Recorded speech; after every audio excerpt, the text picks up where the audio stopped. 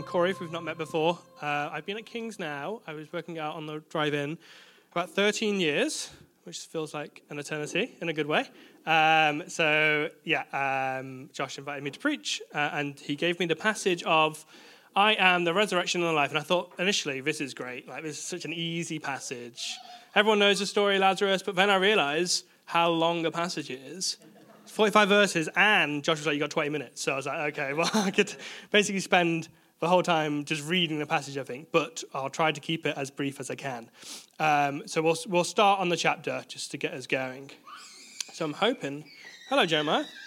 I am hoping, there we go. So I will read along with you guys. Now a man named Lazarus was sick.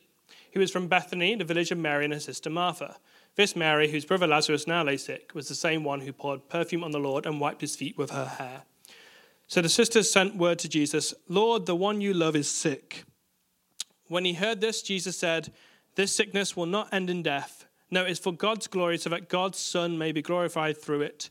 Now Jesus loved Martha and her sister and Lazarus. So when he heard that Lazarus was sick, he stayed where he was for 2 more days. And then he said to his disciples, let us go back to Judea. But Rabbi, they said, a short while ago the Jews were trying to stone you, and yet you are going back? Jesus answered, are there not 12 hours of daylight?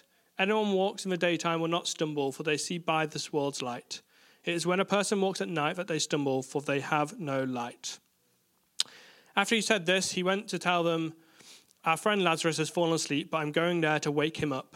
His disciples replied, Lord, if he sleeps, he will get better. Jesus had been speaking of his death, but his disciples thought he meant natural sleep. So then he told them plainly, Lazarus is dead. And for your sake, I am glad I was not there, so that you may believe. But let us go to him. Then Thomas, also known as Didymus, said to the rest of his disciples, let us also go, that we may die with him. So we'll break up the passage there. I am a person who is, when a problem arises, like something will happen, I want to get it fixed straight away. I can't think about it. I need to do something straight away. I'm very much a doer. And I was trying to think of an example of this, and I think the best example I have is whenever my phone falls. I'm going to check the battery now. When it falls for 50%, I'm like, oh, here we go. I need to find, I need to know where my charger is. I need to plan ahead where I'm going to charge my phone next, because I get paranoid that something will happen, I need to be contacted, and I can't be contacted. Whereas Leah is not that type of person. I haven't shared this with Leah, so I hope this isn't okay. This is a good story, it's fine. But I would say 2 or 3 times a week, Leah uses her phone until it goes dead. She will just be using it and it'll die. She could be literally next to the charger and be using the phone and it will just die. And she's like, oh, I was texting someone. I was like, well, yeah. And it gets me anxious. So when Martha and Mary are going through this kind of challenge, which is way much of a challenge, more of a challenge than my phone dying, they try to solve the problem straight away. They get a messenger in those days. Getting a messenger isn't just dropping a text. It involves some work. So you're going through this time where your brother's really ill, and you're like, okay, we need to solve this problem. Let's get a messenger to Jesus, because Jesus has the answer. So she employs this messenger, and the messenger arrives to Jesus. And it's like, Jesus, your friend Lazarus is sick. We need your help. And Jesus is like, now Lazarus will live. He's not going to die. And you're thinking, great, Jesus is on the way. He's going to come. He's going to save the day. And the passage is really funny because it says, because Jesus loved Martha and Mary so much, he decided to wait 2 days. And it's like, well, what's going on? Why is Jesus waiting here? If I'm Martha and Mary in this situation, I'm like, Jesus, where are you? You've said he's not going to die, but you're waiting. What's going on? And I think sometimes with Jesus, we can be very much like that with God. We can maybe hear a word from God that you're going to prosper, you're going to get a new job, or you're going to be healed of that sickness. And we expect an instant result from that. We hear that Jesus or God is going to do something, and we expect that to happen straight away. And very often, at least in my experience, that is not what happens. It's like God is waiting. It's like, God, you've said this is going to happen. As a church, we've heard prophecy over the church, or as people, we hear prophecy over our lives. And then there's a weird waiting period where nothing seems to happen. Romans 8 talks about how God works together all things for the good of those who loves him. And we can look in our lives and think, well, that's your promise to us, God, that things are going to be good. And our lives are not good. And so what's going on? Like, what's going on? Why are you waiting to do this thing that you said you're going to do? And I think there's lots of different potential answers in this passage of why Jesus waited, but it's not one of those things that instantly gets solved and instantly you have all your questions as to why God waits for stuff and why doesn't he heal straight away. But all the same, it can be very confusing going through those moments. So we're going to, at the end, have a discussion about what we do when we wait on God and how that looks. But just to show here that Mary and Martha are going through a very traumatic experience in their life. They hear from Jesus that it's going to be okay, I'm going to save Lazarus, and then nothing happens for 2 days. If anything, things get worse for 2 days. They go into a period of mourning, and then Jesus arrives. So we're going to pick up from that story from where Jesus arrives. So next bit. On his arrival, Jesus found that Lazarus had already been in the tomb for 4 days. Now, Bethany was less than 2 miles from Jerusalem. So basically pointing out Jesus could have got there in time. Like, it was only 2 miles away. And many Jews had come to Martha and Mary to comfort them in the loss of their brother. When Martha heard that Jesus was coming, she went out to meet him, but Mary stayed at home. Lord, Martha said to Jesus, if you had been here, my brother would not have died. But I know that even now God will give you whatever you ask. Jesus said to her, your brother will rise again. Martha answered, I know he will rise again in the resurrection at the last day. Jesus said to her, I am the resurrection and the life. The one who believes in me will live even though they die. And whoever lives by believing in me will never die. Do you believe this? Yes, Lord, she replied. I believe you are the Messiah, the Son of God, who has come into the world. And I don't know about you, in this part, I was confused by Jesus in the first part. Like, why is he waiting? And I'm confused by Jesus here too, because Martha, it's quite a tense situation, and it's quite a tense exchange, really, I think. Martha is like, Jesus, why haven't you come? If you were here, if you had come, my brother would not have died. That's a very, I don't know, it's quite upfront with Jesus. Like, if you were here, this wouldn't have happened. Why were you not here? And Jesus' response is not, oh, I'm really sorry, I got caught up with stuff, or I had other things to do. It's, your brother will rise on the last day. And I don't know about you, sometimes where, as Christians, we can be a bit insensitive when someone passes away, basically. Someone may pass away, and it's like, oh, it's okay. They'll rise again. Jesus is, they're in heaven, they're in this place, everything's good, they're living in glory. And it's not really what Martha wants, I don't think, in this story. I don't think she wants to hear that Lazarus is going to rise on the last day. Right now, I mean, long term, yeah, great. But right in that moment, I don't know how much comfort it brings to Martha going through that situation to hear that on the last day we rise again. She says, that's not going to go back enough. She says, I know he will rise again in the resurrection on the last day. She knows, I already know this, Jesus. Why are you telling me this? Like, I'm weeping, I'm mourning. Why are you not more upset about this? And Jesus, he then says a confusing thing, really. He says, I am the resurrection and the life. It's like where he's like, he says, Lazarus will be okay, and then waits 2 days. Like, why are you doing this, Jesus? I don't understand what's going on. And I think like Martha in this situation, we can be a bit like this when we share the gospel with other people. We think what they want to hear is that everything will be okay one day. So kind of like, yeah, believe in God and it'll be all okay in the end.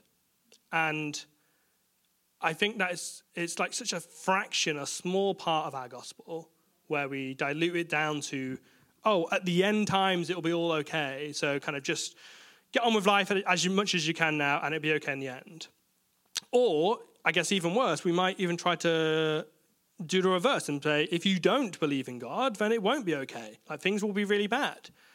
And I think even worse, like that's people look around the world around them, they see sickness and disease and war and poverty and a broken world around them, and they think, well, what worse can happen? at the end of time, what's worse than this? People are upset, people are dying, they need hope, and either we have to wait until the end of time where things will be solved, or if we don't believe in God, then it's going to get worse. It's not really a gospel of hope. And we'll see in the conclusion of this passage how Jesus responds to this. He responds in two ways, I think, about this kind of need people have for reassurance through trial and hardship. And so we'll read that final passage bit now. After she said this, so she had said, I believe that you are the Messiah, the Son of God, who has come into the world. After she said this, she went back and called her sister Mary aside. The teacher is here, she said, and is asking for you. When Mary heard this, she got up quickly and went to him. Now Jesus had not yet entered the village, but was still at the place where Martha had met him.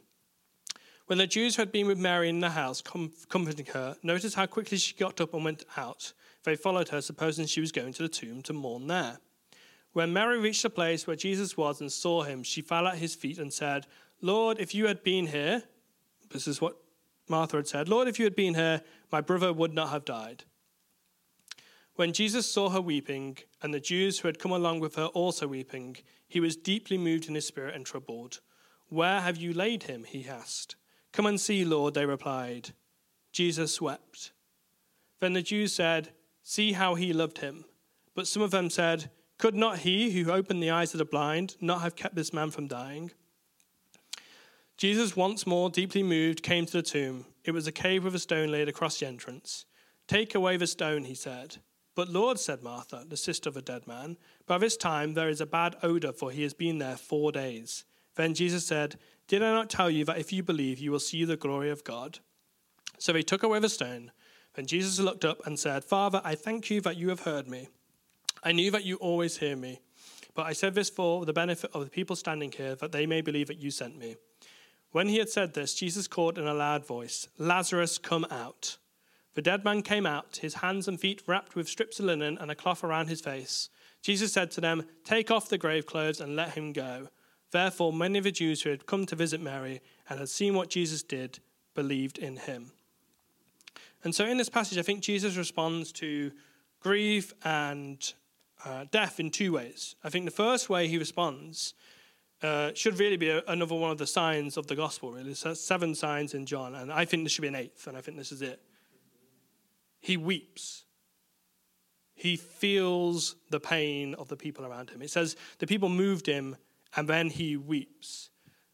And I think it's so scandalous that a God who knows everything, can do everything, can see everything, and knows how everything will work out. He knows that Lazarus is going to rise from the dead. And yet he weeps.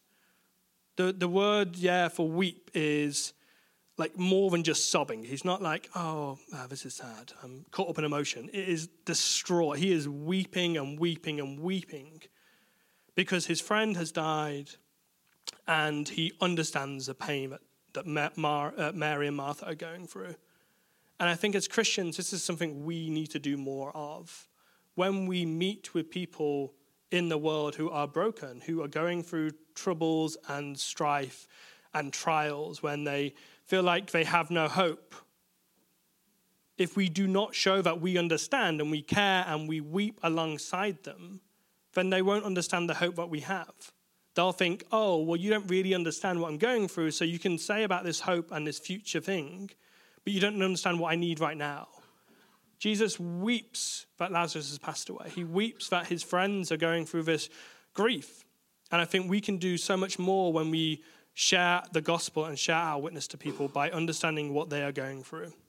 So that's the first way that Jesus responds to this grief and this these distraught people. He weeps and he grieves alongside them. And then the other way Jesus responds is the sign of the gospel. He raises Lazarus from the dead. He goes into the tomb and says to Lazarus, come out.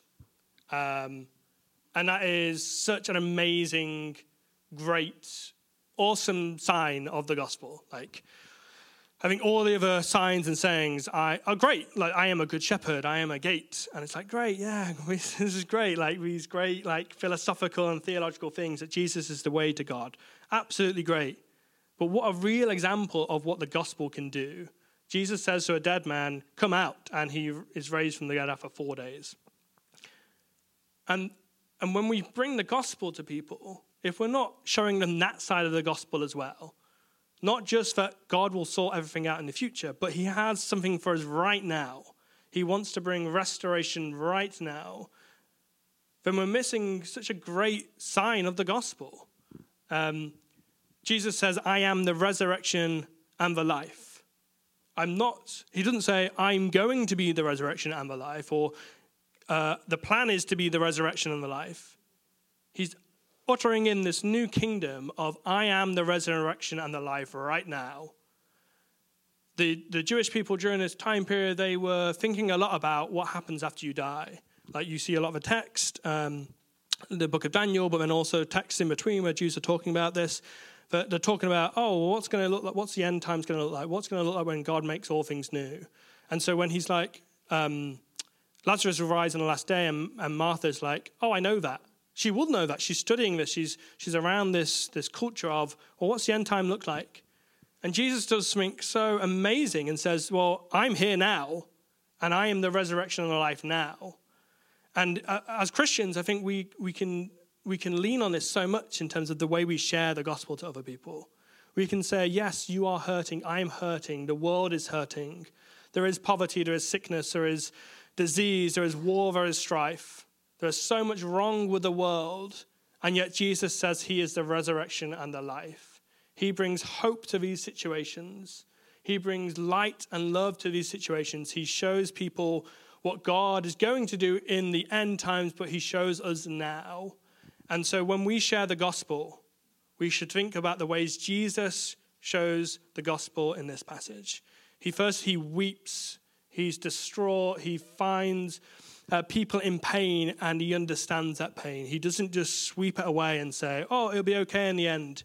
He feels the pain, he acknowledges it, and he shows grief alongside us.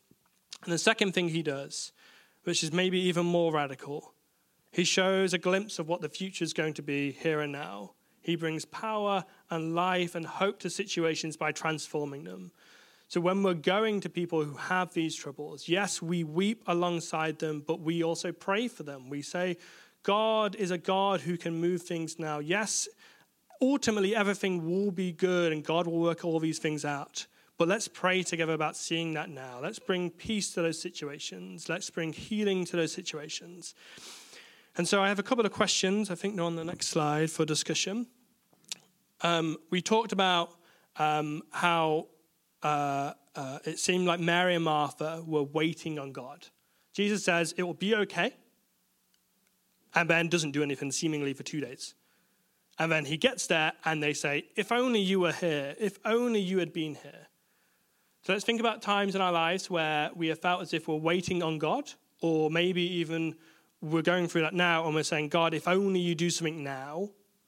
And think about ways we can kind of navigate that situation. How do we reconcile that with God saying he's going to do something and we're waiting for that to happen? And then the second question we're going to discuss is, how can we share the gospel in a way that gives people a hope for the present?